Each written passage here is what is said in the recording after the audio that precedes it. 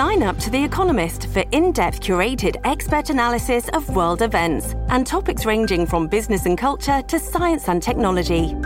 You'll get the weekly digital edition, online-only articles, curated newsletters on politics, the markets, science, culture and China, and full access to The Economist Podcast Plus. The Economist is independent journalism for independent thinking. Go to economist.com and get your first month free. This episode is brought to you by Shopify. Whether you're selling a little or a lot, Shopify helps you do your thing, however you cha-ching. From the launch your online shop stage, all the way to the we just hit 1 million orders stage. No matter what stage you're in, Shopify's there to help you grow. Sign up for a $1 per month trial period at shopify.com/special offer, all lowercase. That's shopify.com/special offer. Hi, this is Megan Cloherty, investigative reporter for WTOP News. If you like top news from WTOP, we think you'll love our new podcast called The DMV Download, where we take a more in-depth look at the biggest local stories of the day happening in our area. We hope you check it out. Seem to ignore. I'm Nick Iannelli. What's slowing the speed limit from 45 to 35 on part of US 1 might due to traffic. I'm Christy King. An accused serial rapist moves closer to trial at D.C. Superior Court. I'm John Doman. WTOP at 12 noon. This is CBS News on the Hour, sponsored by Rocket Mortgage. I'm Steve Kathan. House Speaker Nancy Pelosi is in Taiwan. China has warned the U.S. would, quote, pay the price for such a visit. CBS's Stephen Portnoy. In a statement, Nancy Pelosi says her visit is meant to honor America's unwavering commitment to supporting Taiwan's democracy. Beijing has said it amounts to the U.S. undermining China's sovereign security interests. The Biden administration has urged China not to overreact, noting that Pelosi isn't the first House Speaker to make this trip. Newt Gingrich did it in 1997, and that the U.S. remains committed to the one China policy and would not support a unilateral declaration of Taiwanese independence. Well, change at the top is coming for al-Qaeda after the U.S. drone attack that killed longtime leader and 9/11 planner Ayman al-Zawahiri. Former CIA man Michael Morrell is a CBS News contributor. It could be somebody younger. It could be somebody more dynamic. Certainly somebody who was influenced by him. He was one of the most violent members of al-Qaeda. When his Egyptian group merged with al-Qaeda years and years ago, al-Qaeda became more violent. Now to Northern California, where at least 2 deaths have been blamed on the massive wildfire near the border with Oregon. CBS's Jonathan Vigliotti says other people are unaccounted for. Teams are searching through destroyed property to locate residents who may have died in the flames. Courtney Kreider is a spokesperson for the Siskiyou County Sheriff's Office. She says nearly 24 people are still missing, and that number could increase. What we're trying to do today is get a better reference of people that are either unaccounted for or, unfortunately, fatalities. Well, search teams in eastern Kentucky are trying to find more victims and get to people still stranded by the epic flooding. At least 37 people died. William Goodman lives in Maytown, where people are just trying to get back on their feet. Hopefully we'll see a lot of people in here, pitching in and lending a hand. We have a pretty strong community here, so we're all about helping each other out. In Indiana, House Republicans have proposed changes today to a Senate-passed abortion ban, adding exceptions to protect the life of the mother and adjusting time frames to deal with rape and incest cases.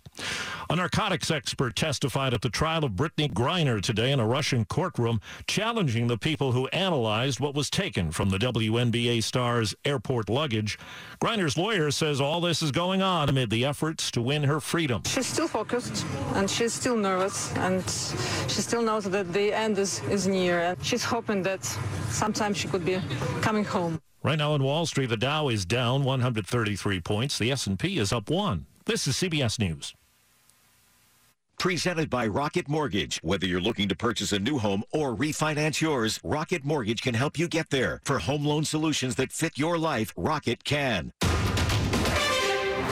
It's 12:03, Tuesday, August 2nd. A hot one today. Sun and clouds, maybe a shower later. Highs in the low to mid-90s. Right now, sunny and 83 degrees. Good afternoon. I'm Deborah Feinstein. And I'm Maura Kalois with the top local stories we're following this hour. breaking news on WTOP. The breaking developments come in the world of sports, and it involves Nats superstar Juan Soto.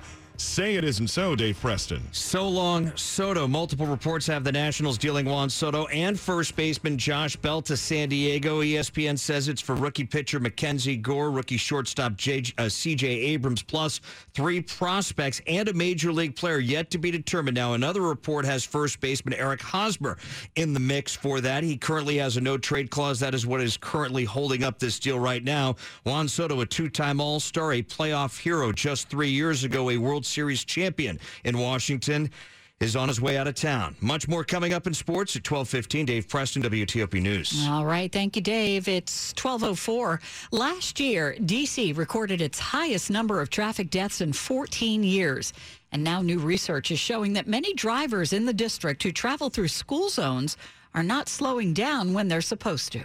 20% of drivers in D.C. travel at least 10 miles an hour above the 15-mile-per-hour speed limit in school zones. That's what a new study from the traffic analytics firm INRIX is showing. It found that D.C. drivers often ignore signs telling them to slow down around schools, and that speed and crash rates in school zones are similar to what they are along other roadways in the district. The study found that crashes were generally less severe near schools, and that could be because overall speeds in those areas tend to be lower when compared with major corridors where speed limits are higher.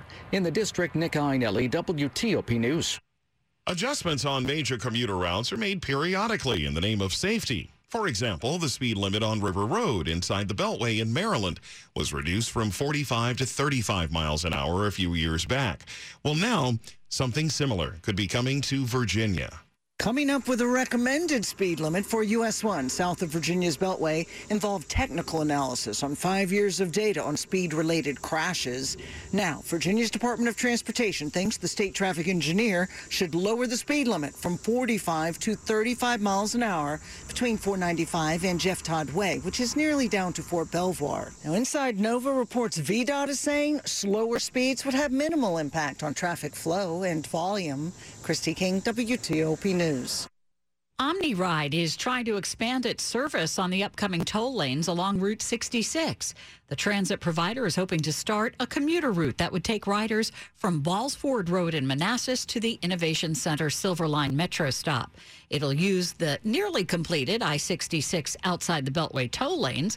Those are scheduled to be open by December. OmniRide's executive director says for commuters heading from Manassas to Herndon and Reston, the bus will either be faster than a solo trip in the non-tolled lanes or cheaper than driving on the toll lanes.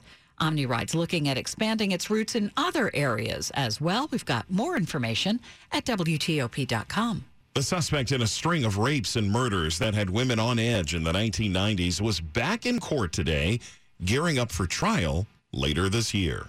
DNA evidence will be front and center in the case against Giles Warwick, the man accused of raping several women in Montgomery County and D.C. throughout the 1990s. But ahead of a trial set for just after Thanksgiving, Warwick declined the opportunity to independently retest the DNA evidence that was collected over the years in both D.C. and Maryland. But that doesn't mean they won't challenge the admissibility of the evidence prosecutors believe will prove Warwick was the man dubbed the Potomac River Rapist. The first case he's being tried for is also the last crime he's charged with, the rape and murder of a woman found dead in some woods in Georgetown in 1998. At D.C. Superior Court, John Dome in WTOP News. Coming up for you after traffic and weather. Seeking collaborative solutions to gun violence in D.C., I'm Liz Anderson. 12:07. In the wee hours of the night, when everyone else is fast asleep, you're the one on third shift, burning the midnight oil. When a part fails and everything comes to a grinding halt, regardless of what the clock on the wall says, you leap into action. Grainger is with you and all the ones who get it done. With 20